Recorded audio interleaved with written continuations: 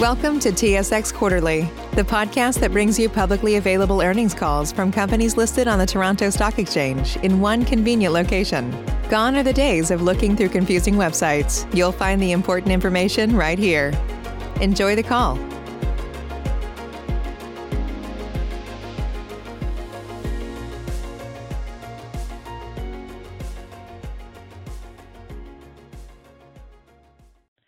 Ladies and gentlemen, thank you for standing by, and welcome to the Neo Performance Materials Q3 2020 earnings announcement. At this time, all participants are in a listen-only mode. After the speaker's presentation, there will be a question and answer session.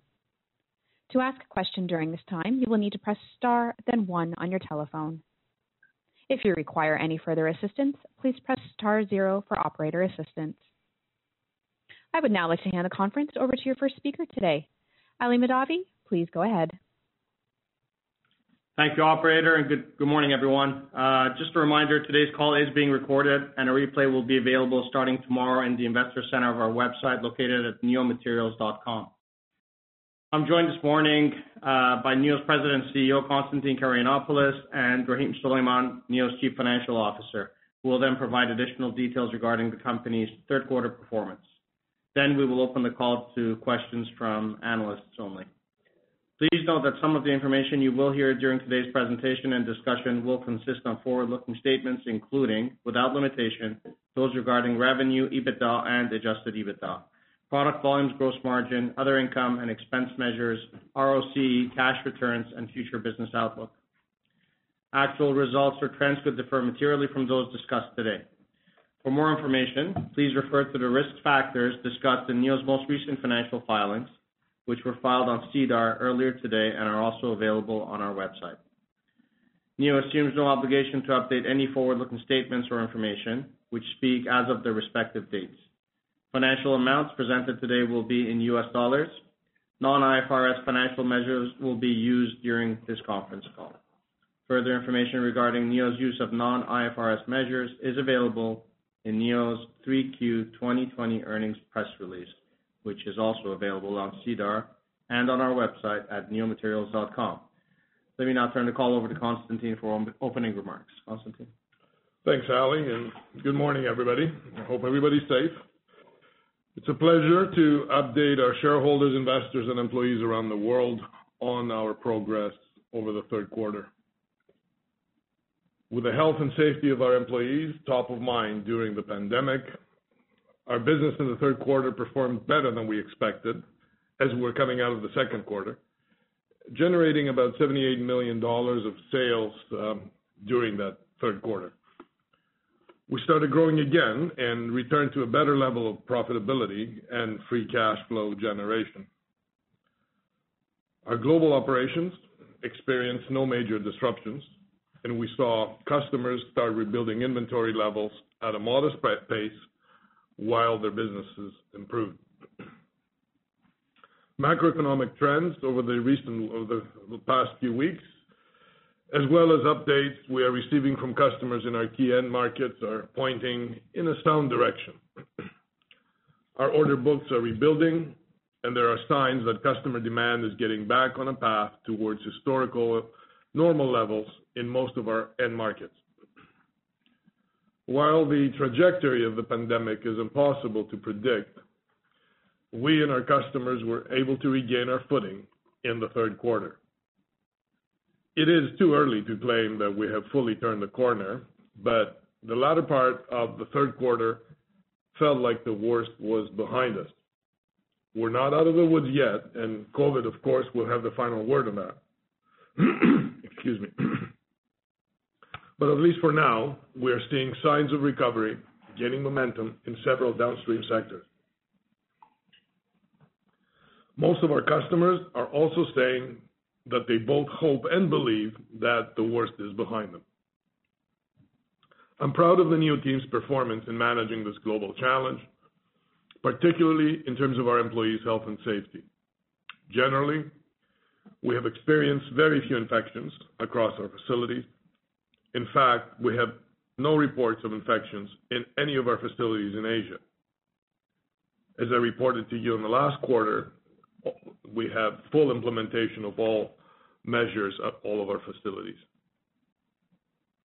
In recent weeks, we've seen a slight uptick of infections in North American and European plants. Fortunately, none of these cases has resulted in serious health complications. I'm also very pleased with the fact that we have been able to avoid the layoffs and severe restructuring that have plagued much of the industrial sector. That's a testament to the dedication and professionalism of our more than 1,800 employees around the world. Over the past 4 months, I've spent a lot of time, virtually of course, with our individual business units. In normal times, that would have meant a lot of us living on airplanes and out of suitcases for weeks on end. While it is frustrating to not see our employees and interact with our customers in person, I'm pleased to report that our teams have been hard at work before and during the pandemic to grow NEO's business. In fact, in-person customer meetings have started again for our sales managers in Japan, Korea, China, Singapore, and Thailand. Small victories, but given how the world looked 1 or 2 quarters ago, we'll happily take it. Our teams have now completed our divisional and corporate strategic planning efforts. It is clear to me that we have the ability to protect and grow our core business while also planting key seeds of innovation that should take root in the coming quarters and years. Our strong financial position and operational flexibility also allow us to evaluate options and opportunities for strategic growth. As we finalize these plans, we will be continuously reassessing how to accelerate each of these efforts while utilizing our competitive advantages and unique global footprint to more quickly grow NEO in the near term. One of the key drivers of long-term growth for NEO, as well as a global economy, is the accelerating trend towards technologies that are sustainable and climate friendly. It is our view that these trends will only intensify as the world emerges from the COVID pandemic. Consumers and governments increasingly want lighter weight, more energy efficient mobility, and reduced greenhouse gas emissions. Each of our 3 business units, Magnequench, Chemicals and Oxides, and Rare Metals, has core product, technology, and applications portfolios that will contribute to addressing each of these societal goals. We will continue to reinvest in next generation technologies and customize advanced materials in partnership with our key customers. A prime example of this is our success in growing our magnetic materials and magnets portfolio into growing segments like water and oil pumps within the automotive and household space. Electric and motor design engineers continue to look to drive efficiencies across the automotive platform for all drivetrain alternatives. The high quality and performance of the products, the consistency, and technical service offered by our Magnequench group is essential to grow our share in automotive pump motor markets. This application offers substantial growth opportunities for Magnequench. That is because these pumps are used in all drivetrain applications, from cleaner and more efficient gas and diesel internal combustion engines to electrified hybrids and full battery and alternative fuel vehicles. There are different emerging trends within each of those drivetrain platforms, but all of them are looking for higher levels of performance. That is precisely Magnequench's technological and market sweet spot.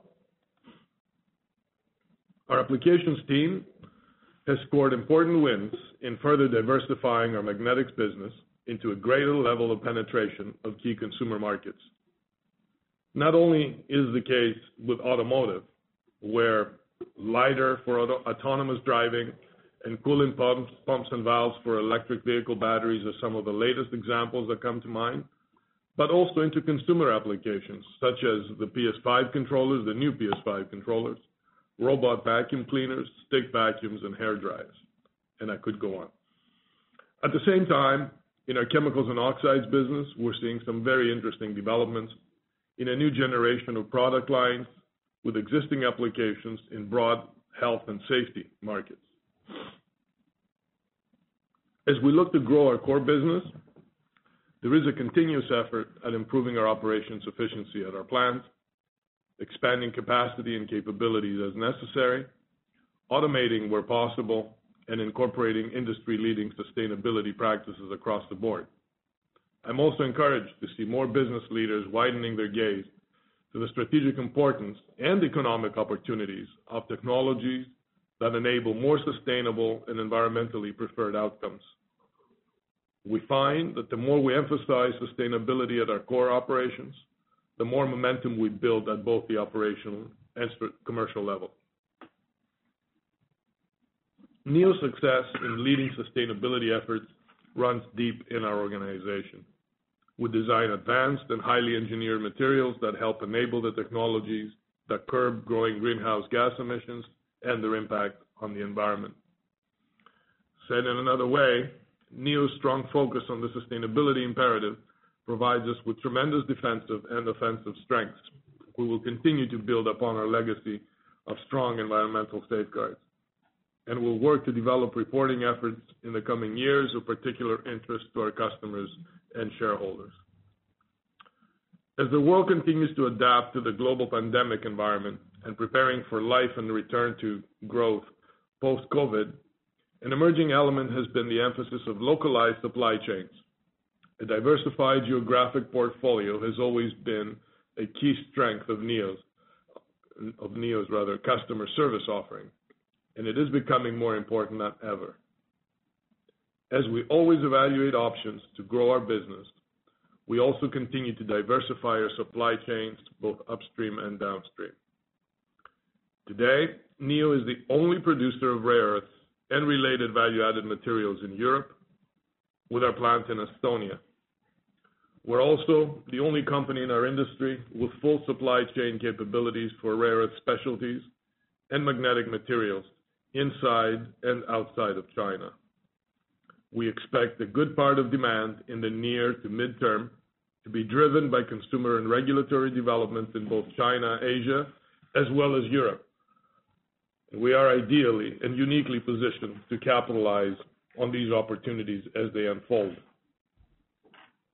NEO is in the value-added business with reliable raw material suppliers in multiple continents. We value our upstream partners while we always look to diversify our raw material supply to give greater flexibility to our plants and ensure reliability of our customer supply chains. Doing so increases trust and confidence with our customers that they can depend on NEO's advanced performance molecules to arrive quickly and consistently in any region of the world.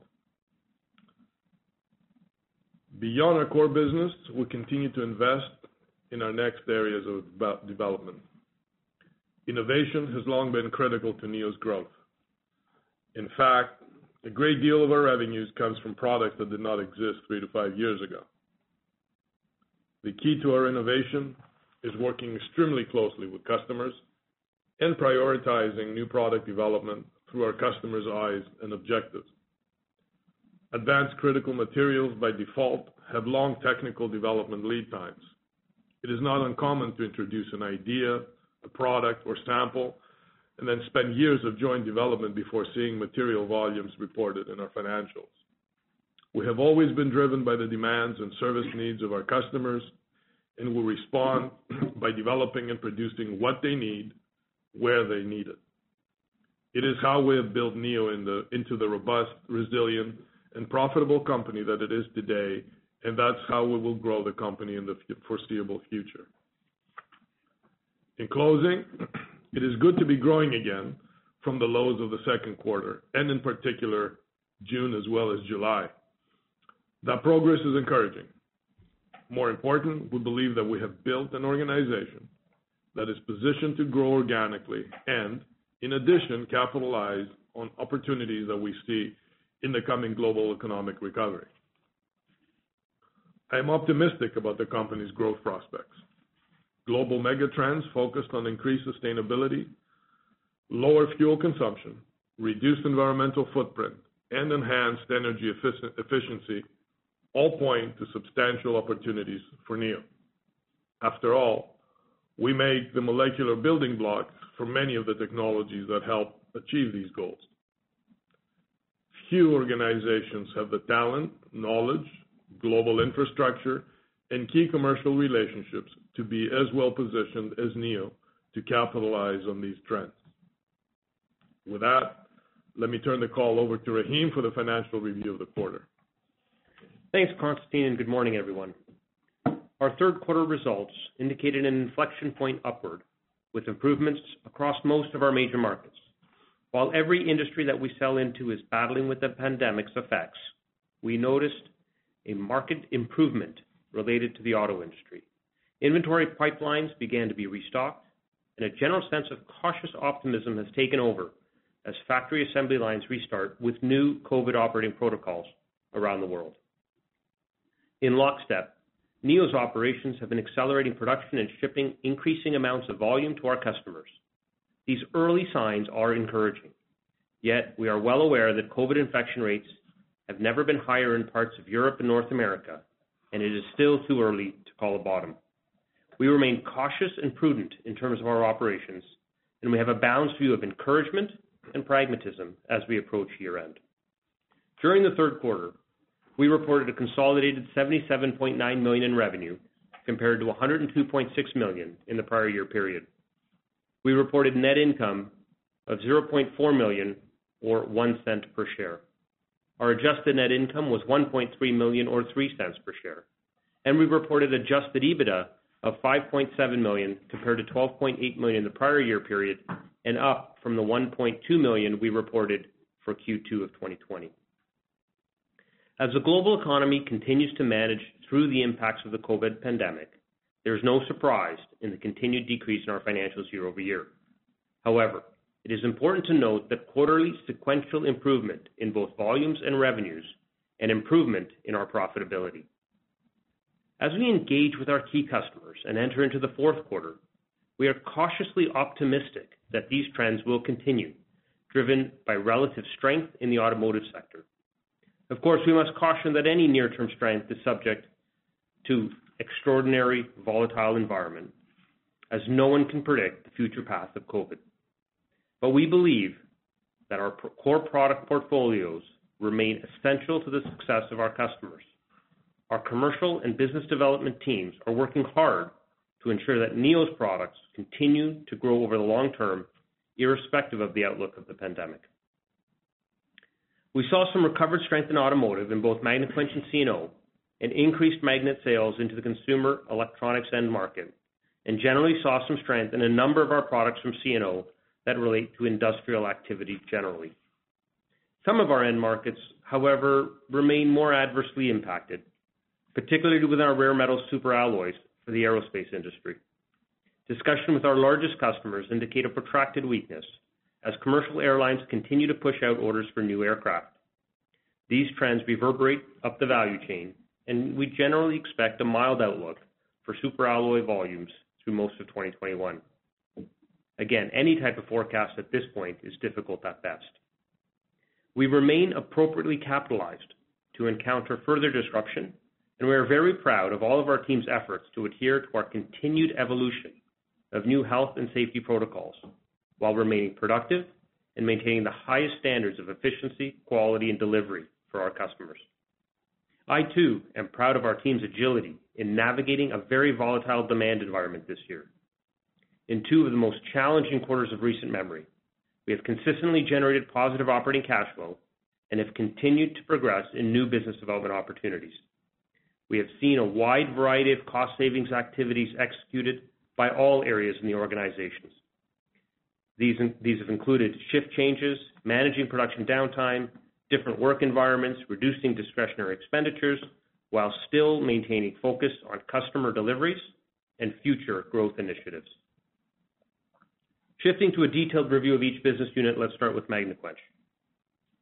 The first half of the quarter remained inconsistent from a market demand perspective, with generally weak patterns in most regions globally.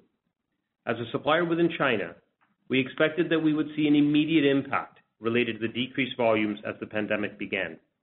As customer pull began to return within China, it was then offset by inconsistent demand patterns for key manufacturing sites in Europe and North America. The macro environment, particularly for automotive platforms, began to stabilize as we exited the quarter, and we saw improved shipment volumes that have thus held into the fourth quarter.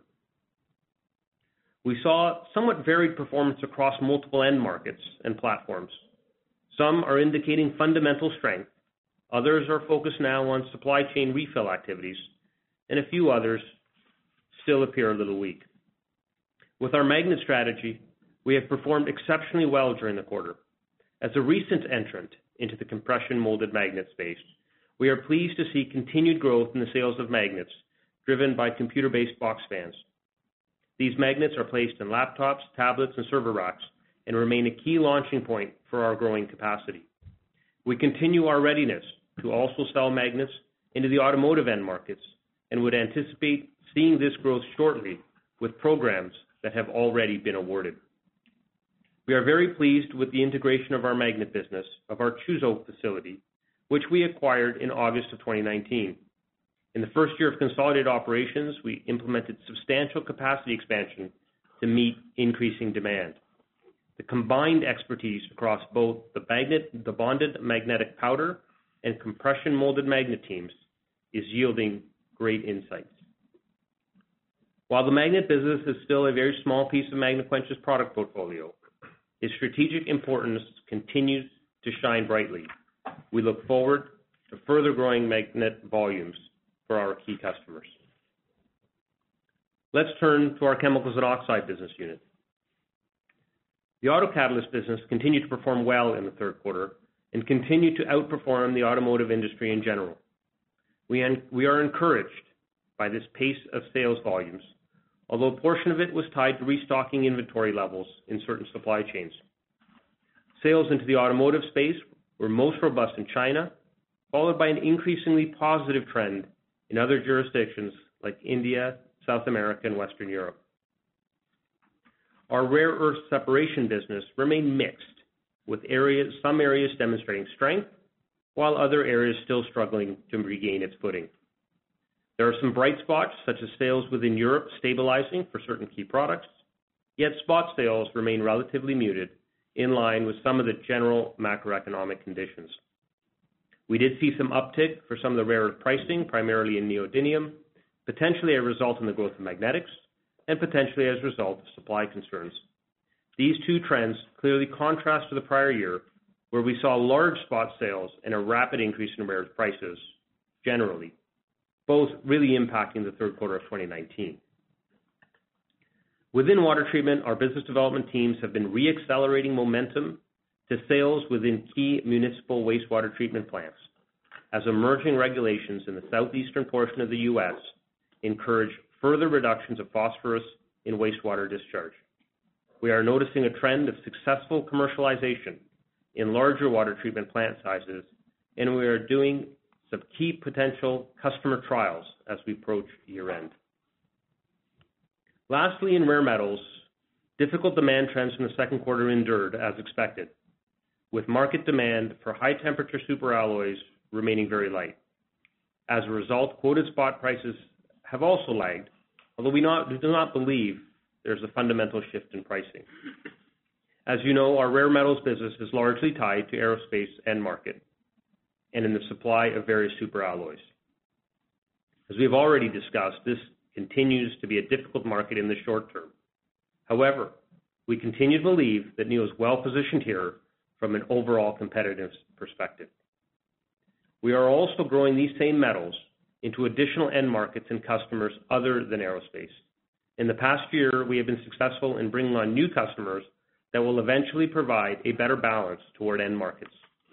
A portion of our rare metals business already provides products that are not superalloys for aerospace. These end markets include medical imaging, energy-efficient lighting, and wireless technologies. We also participate in the recycling of materials.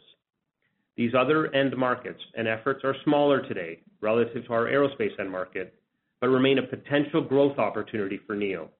They also provide further diversification within the rare metals business unit. One of the key attributes of Neo from a financial perspective is the health of our cash position and our ability to generate cash. Despite the headwinds related to the global pandemic, Through the first 9 months of 2020, we had generated $11 million of operating cash flow. We invested $6.2 million in property, plant, and equipment. We maintained our dividend in the quarter, returning $8.4 million in the first 9 months of the year. And we also repurchased $2 million in shares through the first 9 months. We finished the quarter with a cash balance of $74.6 million with essentially no debt. As we begin to return to signs of normalcy in many of our key end markets, we are focused on prudently growing each of our businesses. We anticipate that near-term cycles will continue to be irregular, yet it's encouraging to see signs of life within the automotive space, and we are looking to continue to build momentum across new product development portfolios. As a well-capitalized business with minimal debt, we will continue to seek paths to accelerate growth across our portfolio and to improve the return of capital employed in each of our businesses. Let's now proceed to open up the call for questions. At this time, ladies and gentlemen, if you would like to ask a question, please go ahead and press star, then the number 1 on your telephone keypad. Again, that's star, then 1 to ask a question. Your first question today comes from the line of Yuri Lynk with Canaccord Genuity. Please proceed with your question. Good morning, guys. Morning, Yuri. Morning. Constantine, just wanted to square some of the comments on particularly the auto industry. The C&O segment seemed to benefit from a recovery there, but the sequential recovery in Magnequench really lagged, and just wondering, what was that auto part of the business slower to come on, or it didn't benefit from the same inventory movements, or just any color you can give on the rather muted recovery in Magnequench? Thanks, Yuri. I guess at a high level, clearly it was the latter in your question. It was clearly some inventory movements, refilling of pipelines in the C&O business as opposed to Magnequench that led to part of that performance in the third quarter. We also got some new business and gained market share in that space, new platforms and the like. So overall, we saw consistent trends between Magnequench and C&O at automotive, slightly different, as I said, pipeline behavior between the two businesses. At the same time, Magnequench is a bit more exposed to Japanese and European supply chains who tend to run relatively consistent inventories. So we didn't see a major realignment or adjustment of inventories in that space. Rahim, and if you have any additional color. Yeah, Yuri, I think your point is valid. I think it's always tough, though, to compartmentalize things within a quarter. But if I were to try to do that a little bit, what I would suggest is that there's also an underlying trend in Magnequench with, quite honestly, a very difficult July and somewhat difficult August, and we really started the rebound in automotive volumes kicking in September. So we feel pretty good about what we're seeing when we just break it down in that level of detail. And that the rebound in auto, did that continue post quarter, and any early thoughts on how the fourth quarter is shaping up? Well, as both Rahim and I mentioned, we like what we see, though those trends we saw in sort of August and September are continuing. So far so good. So yeah, the same patterns that we saw exiting Q3 have continued into Q4. So we're pretty optimistic with what we see, but again, we need to color that with a bit of caution. But knock on wood, it seems as I said, and both Rahim said it, it seems that the worst is behind us. Rahim called it, 2 tough quarters. The only time I can remember quarters that were this challenging were fourth quarter of 2008, first quarter of 2009, and some of us, the older ones, remember what happened back then. This was sort of almost similar, not quite, but almost similar type of performance and behavior. And it's gratifying to see that we continue to make money and generate cash during very, very difficult conditions. But, not to belabor the point, Yuri, but, we have exited Q3 and into Q4 at those run rates. So we're fairly happy with what we see. Again, we're not comparing this year to last year or the year before, but the fact that things seem to be getting better and better compared to June and July, I think it's gratifying. Okay, that's fair. Thanks for the color, guys. I'll turn it over. Thanks, Yuri. Your next question comes from the line of Frederic Bastien with Raymond James. Please proceed with your question. Good morning, guys. Question is for Constantine. You've now been in the CEO seat for a few months. I was wondering if you could just break down the time you're spending on sort of M&A opportunities versus operation, and where are you spending most of your time? Well, the last 3 weeks were, well, thanks for the question, Frederic, and appreciate the concern for my work patterns. I am spending quite a bit of time, actually. The first little while, I needed to get my feet back in, to get my feet wet again, and I spent quite a bit of time on the phone and video Zoom calls and so on, which was an adjustment for everybody. So the last little while have always been spent with our business units around the world. We recently had our strategic reevaluation process that I sort of superficially I referred to in my comments. That involved all 3 business units, the senior and middle management groups. We had a number of calls, and as well as our normally at this time of year we have our planning meetings for all 3 business units. As we look to the future, we evaluate the past, and we put together our strategic priorities. So all of those, typically to accommodate time zones in Asia, North America, and Europe, we start very early in the morning and we finish kind of mid-morning.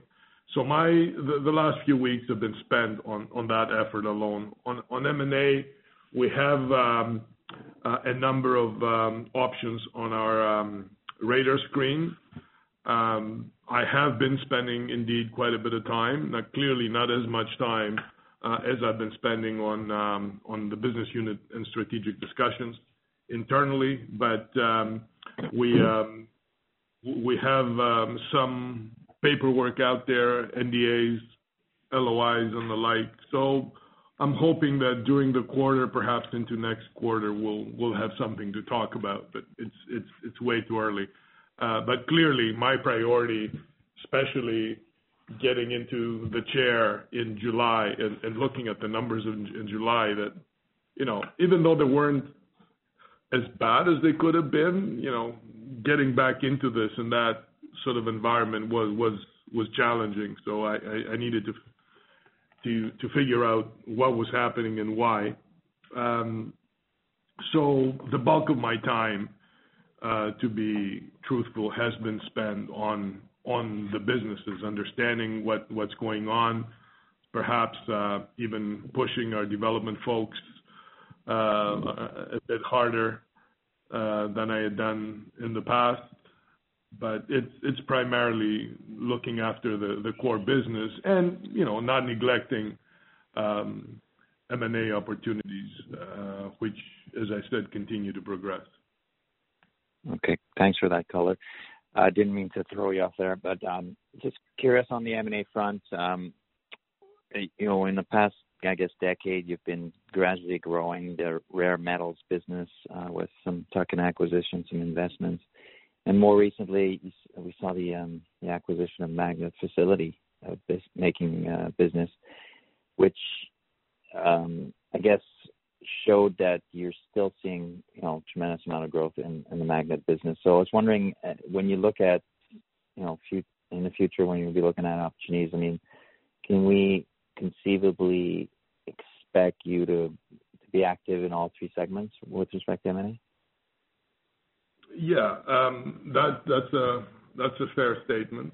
I think when judging from the comments that both Rahim and I made, as well as the numbers, you clearly see that the rare metals business is very challenged with its exposure to aerospace.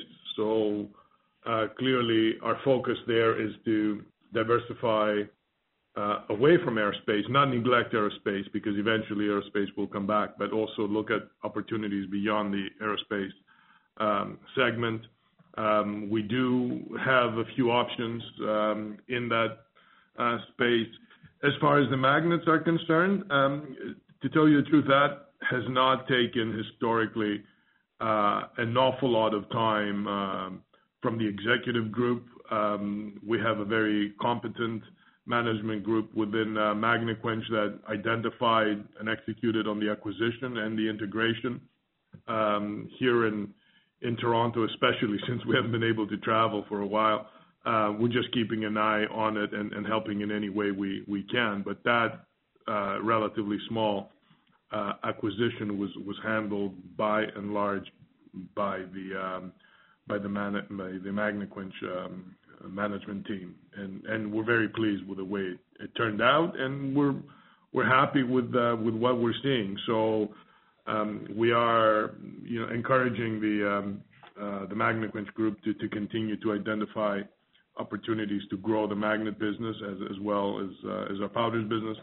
But this has been a very good model and a very good precedent to build on. So I would expect that the next few opportunities could be in both related to both the comment that I made about supply chain realignment. We see an awful lot of interest in Europe by our European customers who really want to feel a lot more secure in their supply chains, which we believe gives a great opportunity to our Silmet facility, both in rare earths as well as rare metals, and perhaps that could be coupled with Magnequench capabilities in Europe in the future. So, some of the initiatives involve all three business units. Others are selective, and they're geared towards helping with our raw material supply security, as well as identifying opportunities to grow aggressively. With all three business units, we feel that we have a pretty good grasp on strengths and weaknesses, and we're trying to cover the weaknesses and capitalize on the strengths. Really no magic there, so it's all really predictable. Awesome. Okay, thanks for the call, Constantine. Thanks, Frederick. Your next question comes from the line of Mac Whale with Cormark Securities. Please proceed with your question. Hi, good morning. Just a question on, I'm not sure if you want to get granular on the entry of the quarter to the exit in terms of volumes, because you might be able to maybe make an exception this quarter, because I think when you look at what's happening, it's important to get an idea of what's happening in Q4 because of what we have to do for modeling in 2021. So, for instance, on Magnequench, is it a case where you sort of entered the quarter at, say, 300 tons a month and you exited at 400? I mean, is it that big of a difference between the beginning and end of the quarter? So, Mac, I would say that it is certainly a big difference for Magnequench in particular of where we entered the quarter and where we exited the quarter. Where I think we're more cautious on for that perspective is where we exited the quarter could be a portion of that, and as we said, it was strong coming into Q4 as well, but a portion of that could be refilling of the supply chain. Right. So I think at this point certainly there was a big difference between July and September. Okay. No, I understand that. Does that then, if with that same rationale, like when we look at Q2 for Magnequench, it would have been exactly the opposite, probably coming in at 400 and leaving at 300. And is it maybe just the case that what's happening is really that sort of recovery is just being masked by timing, because C&O might just be sort of shifted a month or two, but sort of experiencing the same thing, notwithstanding the restocking. Is that what you've been experiencing? Maybe just a lag difference as opposed to a degree in improvement? Yeah, I would say generally yes, but I mean I would even caution that we don't actually have to compare and contrast between Magnequench and C&O. We could do a compare and contrast within Magnequench, or even within C&O, where certain products that are going to certain jurisdictions ramped up a lot faster than others.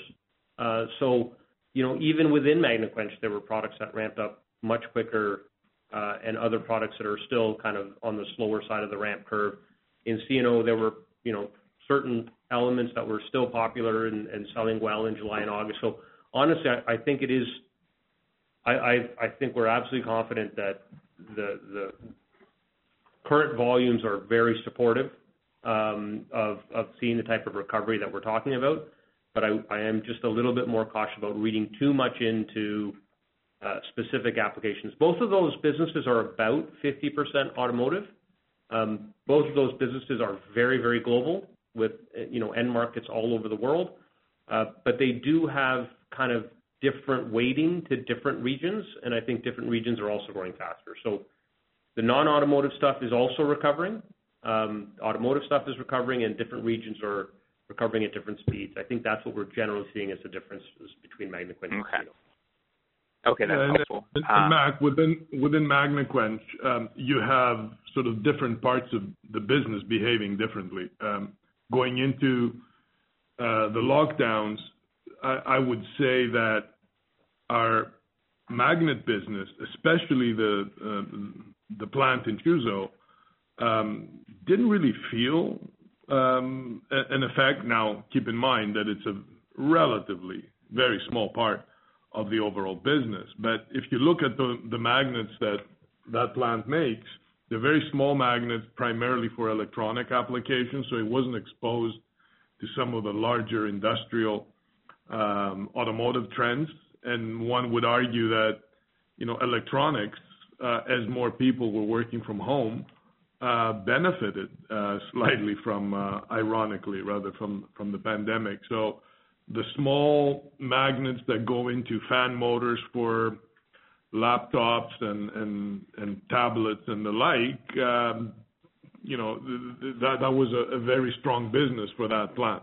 Now, it's not going to move the needle overall, but we announced that we're expanding that business, and we're expanding it again, and that's primarily driven by electronic gaming. The PS5 controller that I mentioned, but these are all very, very small magnets. But it's a nice little business that is growing, and we plan to continue to grow it aggressively. Automotive, between Magnequench and C&O, as Rahim said, those two segments behave slightly differently, different parts of the supply chain and different parts of the automobile. It was encouraging, though, at Magnequench to see the continuing success we have with both EV and internal combustion engine drivetrains, and that I expect will continue as the business unfolds over the next few quarters. Okay, that's helpful. On the lag that we typically see, when I'm looking at pricing, looks sort of on a per ton basis, is sort of stabilized in Magnequench and maybe up a bit in chemicals and oxide. But when you look at this effect of pass-through, where are we on that process this year? Do we need to make any adjustment given what's happened in terms of volumes, or should we start to see a reversal, or is it just sort of status quo from here on out? Yeah, I mean, I think if I look back over you kind of have to look back probably 6 months to get a sense of where lead lag is, and for that you'll see most of the rare earth portions of the business anyway being stable. The exception is neodymium, which is actually important in both CNO and in MagnaQuench.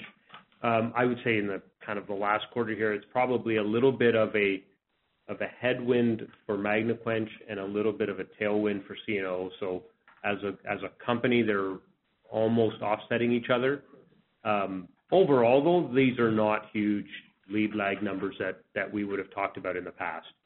So I'd suggest that even though that one element is up in price substantially, we haven't seen huge lead lag impacts. Okay. And then just lastly, Constantine, when you're looking at some of the M&A opportunities, just generally speaking, what are the product lines or maybe material lines that you're most excited in terms of the opportunities? Is it could you classify them as businesses you're already in and you're adding technologies, or is it more new materials that you want to add, but perhaps to the same customer base? Can you sort of contrast where the focus might be? Yeah, it might be a little too early to get too granular, Mac, but we're looking at things that, as I said earlier, that could start fixing or helping some of our weaknesses, whether they are supply chain related or looking at folks who have a larger presence in markets that we have a small presence in. And again, I don't like speaking in code, but I really am limited by what I can say. And as I said, also other opportunities that are presenting themselves are more supply chain, regional, the change into regional supply chains and resilient, robust supply chains at the local level are presenting some opportunities. I don't think when you look at our business, at the opportunities we're looking at on our radar screen, we would be looking to get into something that either we don't know how to do or product lines that we're not already in. I mean, I think we're getting all a little too old in the tooth to be learning new tricks. So we'd like to continue to hone what we do well and addressing some of our strategic weaknesses in the process. So I wouldn't expect to see anything that is far from what we do day to day right now. Okay, great. Thanks, guys. Thanks, man.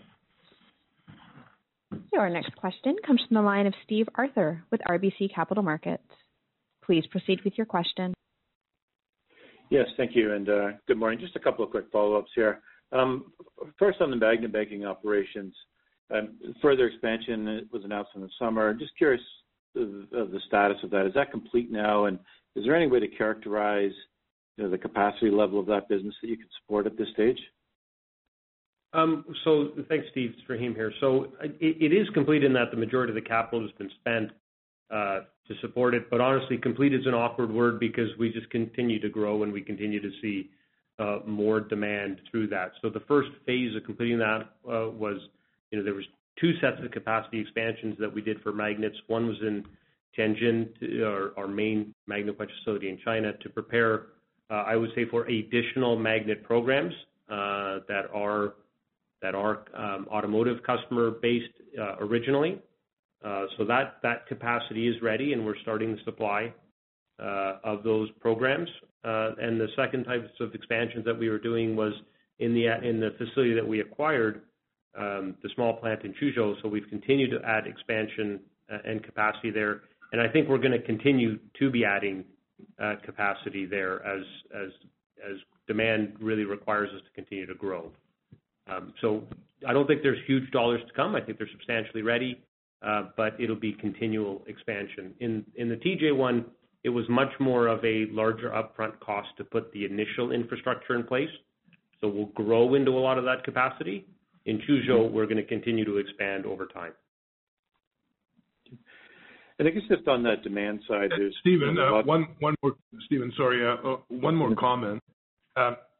Because of again what Rahim said, Tianjin is mostly focused on larger, complex automotive type magnets, whether that's for pumps that I talked about or seats, different, some under the hood, some in the passenger cabin, and the lag between committing and actually making shipments is quite a bit different from the electronic application focus that the other plant in Chuzhou has.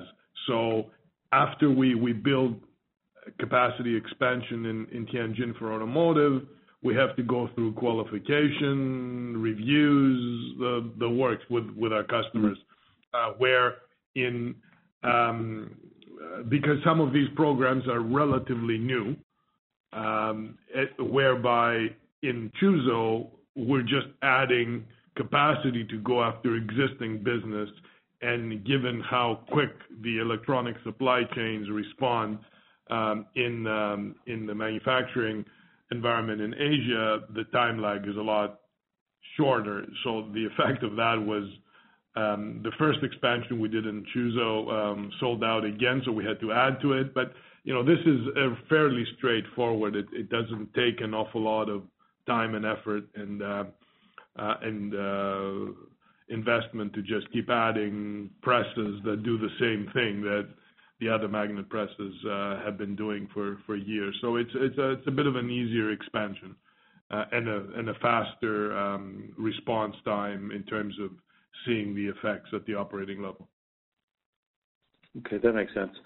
I guess just on the demand side, there's lots of magnet makers out there, and some of them are already your customers.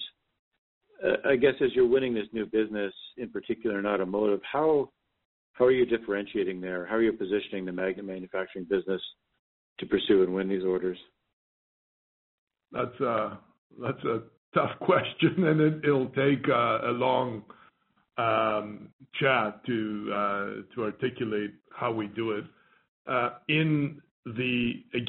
It's a slightly differentiated strategy between electronics and automotive. In automotive, we're very much pulled by what our customers ask, and they tend to be largely European component motor and system manufacturers with plants in Europe and plants in Asia. In that case, we respond to what they say, and we go after, because it's automotive, typically newer programs. So if we win new businesses, it's not sort of as threatening to our existing customer base. And at the same time, we do have a pretty sticky business with our existing customers, even though in some aspects it could be seen as we are competing with them. We try not to take business on price. We don't like to commoditize the space, and very often we get programs that a lot of other suppliers cannot get because they don't have the performance characteristics or the quality characteristics in their magnets. And this is absolutely critical in automotive.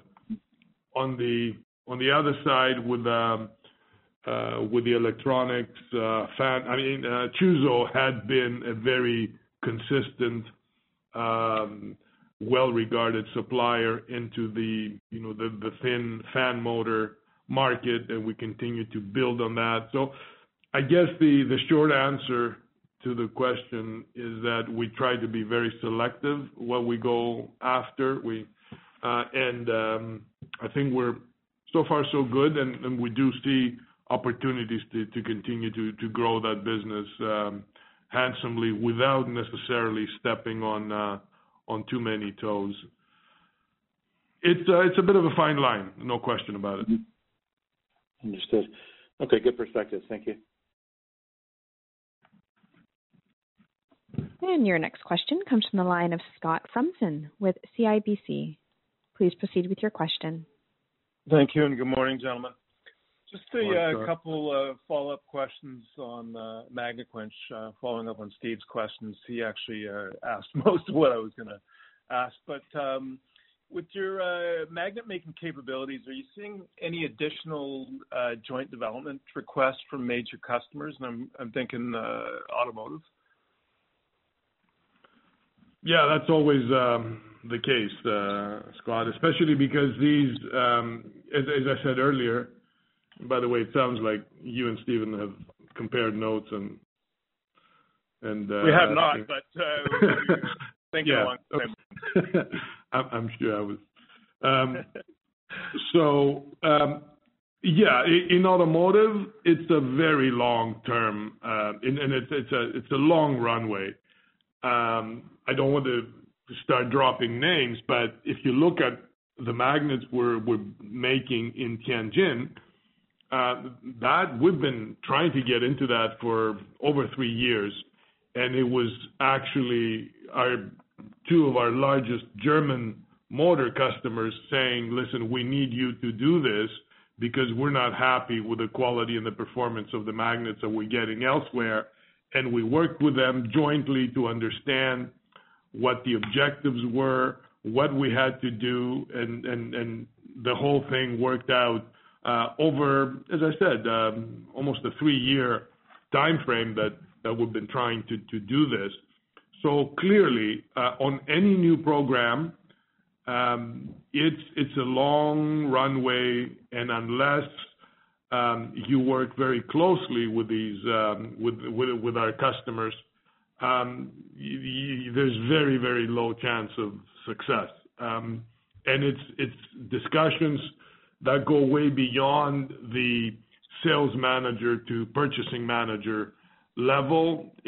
There's a very intimate contact between engineering groups, applications groups, motor design groups, and there's a continuous optimization of not only the magnet making process, but also the motor design and manufacturing process. So yeah, it's a long process, and that's another thing that makes us feel pretty good about getting into this activity this way, where the business tends to be stickier and longer term. And so maybe I'll just add to that. Maybe I'll just add a quick comment to that. You know, clearly on the automotive side, where we've been long regarded as the powder supplier of choice, adding the magnet expertise has been something we're working with our customers on, and they're certainly very interested in it. We have proof in a number of different areas how that's been very successful. And as Constantine said, these are longer-based programs that we're making great progress into. But the opposite is also true. On the magnet customers, certainly have got on the magnet making side have certainly got a great appreciation now of the magnet design and motor capability that we do have. That perhaps we were not as focused on facing some of the magnet customers, some of the smaller magnet customers in the end markets that our new facility is after. We probably hadn't spent and invested as much time in magnet development from a powder perspective. So now the combination has certainly yielded a lot more discussion with customers on what we could be doing. So I would say the integration of both sets of knowledge has been valuable for both and market perspectives. So it sounds like you're learning kind of new things you can do with your powders in terms of finished products. And is that true? And is that the basis of your sort of slightly on new things? Although I would suggest that we were probably very aware because we were already, we already had a motor design group. We were already very aware on the powder side. What I think it is actually the practical application in some areas where kind of we weren't facing the customer directly. The volumes were maybe smaller. Like the types of business that our Chuzhou facility faces would not have been a lot of business where we would have invested a lot of resources on changing the magnetic properties. Now we're doing much more of that type of work, and customers are much more interested in it. So I think we've always had the capability. It's just now the opportunity is giving us to talk to new customers on new programs. What may have changed in the last 3-4 years, Scott, is the fact that we can now put together a package that involves new powder manufacturing ways to prepare, to make a material that has different properties that marries up better with the magnet making process. So the solutions that we're bringing to the table, for example, involves motors that spin at 3-4 times the frequency of a jet engine, and the magnet performs under very, very harsh conditions. And 5 years ago, that wouldn't have been possible. But in order to achieve that, we had to work both on the magnet making process, but also on the powder making process and the compounding that takes place between powder making and magnet. It's, we continue to learn, and we continue to develop new tricks.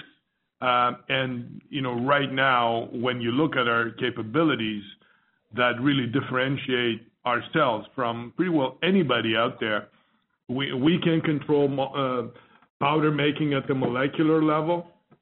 We can take that knowledge all the way to making magnets at the quality and performance level that it would be very, very difficult for others to achieve. So, this is the learning process is constant. It's just that now it's applied to making powders and making magnets, in addition to what was always the case before with Magnequench, which was just making powder and then leaving it up to other folks to make the magnets. That's great. Thank you. That's very helpful. I'll turn it over. Thanks, Scott. Our next question comes from the line of Mark Neville with Scotiabank. Please proceed with your question. All right, good morning, guys. Maybe just a few follow-up questions at this point. Just the comment around September being much better than July or however it was said, was that a holistic comment, or was that speaking specific to Magnequench? I think it's heavily weighted to Magnequench. Okay. If I could, ask the same question a different way, is there sort of a rough quantum or order of magnitude just to sort of help us ballpark it, thinking about how Q4 might shape out? I think that the way it was described earlier about kind of the entry point and exit point of Q2 and Q3 probably are reasonable ways of thinking about it. We don't give exact numbers going into the next quarter, but I would say that sure. It's good. More than 35, more than 40% of Magnequench current sales probably happened in the last month. Got it. That's helpful. Maybe just one more run around. Go ahead, sorry. Mark, just yep, sure. One of I'm having a bit of a challenge here to try to add granularity to what we've said, but you also need to keep in mind that there's different dynamics superimposed here. We had the whole COVID thing, and first quarter we saw China shut down, and then second quarter China came back, but Europe and the U.S. kind of shut down. Japan kind of slowed down, and this is sort of late third quarter was the first sign of things coming back to a normal trajectory. Clearly, that was also impacted by the fact that in Europe in the third quarter, for example, when you look at July was clearly impacted by COVID, but also because in Europe, July and August are historically very slow months as folks tend to go on holidays, and the Europeans take holidays. They're sort of a religion, especially in August. So August may have been impacted in addition to whatever the the COVID impact and the manufacturing impact globally, it would have been impacted by plants in Europe kind of being a lot slower than normal. In September, sort of everybody's kind of back to work. So keep that in mind, because especially with Magnequench, there's a seasonality through the year that, back in my previous lives as CEO of Neo, I would always start my remarks by reminding everybody that seasonality, where and back then was more prevalent because Magnequench was selling mostly into electronics. And you look at those supply chains, you have a very strong second quarter, a stronger third quarter as supply chains are running flat out ahead of Christmas to fill up the shelves in October, November. And then they go into a strong fourth quarter and they start slowing down again in December because of the holidays. Then January starts strong, drops off significantly in February because, again, supply chains slow down in Asia because of the Lunar New Year. March, the Japanese companies tend to run down inventories, and then the second quarter picks up again. So there's all kinds of, I would call, micro seasonalities depending on the market segment that come into this. And now with automotive being a much bigger portion of Magnequench, and by the way, this is by design. 10, 12 years ago, we made it a priority to penetrate automotive markets more so than we did before. That is masking that electronic seasonality. So you have, as I said, a number of dynamics superimposed, whether it's regional, whether it's supply chain, and whether it's market segment specific. Yeah, no, I can appreciate that. That's helpful. Maybe just one last question then.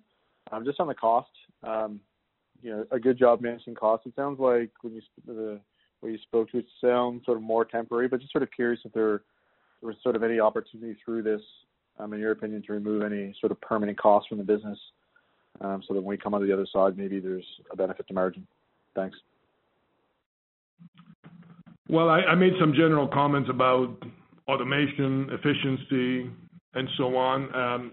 We, regardless of COVID, we're very focused on reducing our costs, and this has been across the board. Magnequench has specific initiatives, CNO has specific initiatives, and Rare Metals, focused especially around Silmet optimization and efficiency. But we're learning how to do things slightly differently through COVID. And I'm to answer your question perhaps a bit more specifically, we're learning a few new tricks, and hopefully some of these gains and the lessons we're learning will carry through post COVID, and we should see continuing optimization on production and improvement in costing on a per kilogram basis. Yeah, Mark, maybe the only thing I'd add to that is I think we've been looking at cost reduction strategies in a number of locations in the world. Honestly, I don't know that they've been accelerated or changed from a fundamental perspective from COVID. I think that that's kind of minor and around the edges. I think that the cost reduction strategy is much more fundamental than that. But we still, at the same time, did take the opportunity of COVID downtime, in a sense, to actually make more, I'd say, technological gains. So I don't think that what happened coming out of COVID was terribly different from a cost structure perspective, but I do think we made significant advances in product that we're pretty excited about, as I said, as we continue to invest in the future growth profile. So having the time enabled us to run a couple of trials. Got it. Okay. Thanks, guys. Thanks, Mark. And there are no further questions left in queue at this time. I turn the call back to the presenters for any closing remarks. Thank you, operator.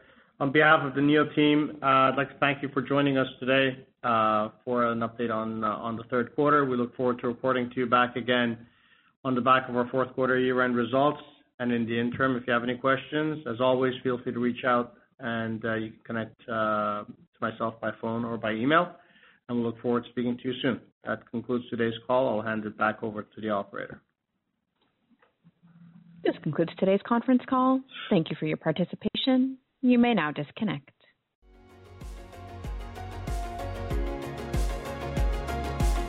Thank you for listening to TSX Quarterly. If you enjoyed the cast, remember to leave a good rating. And remember, for any additional inquiries, please consult the company's investor relations section on their website. See you next time.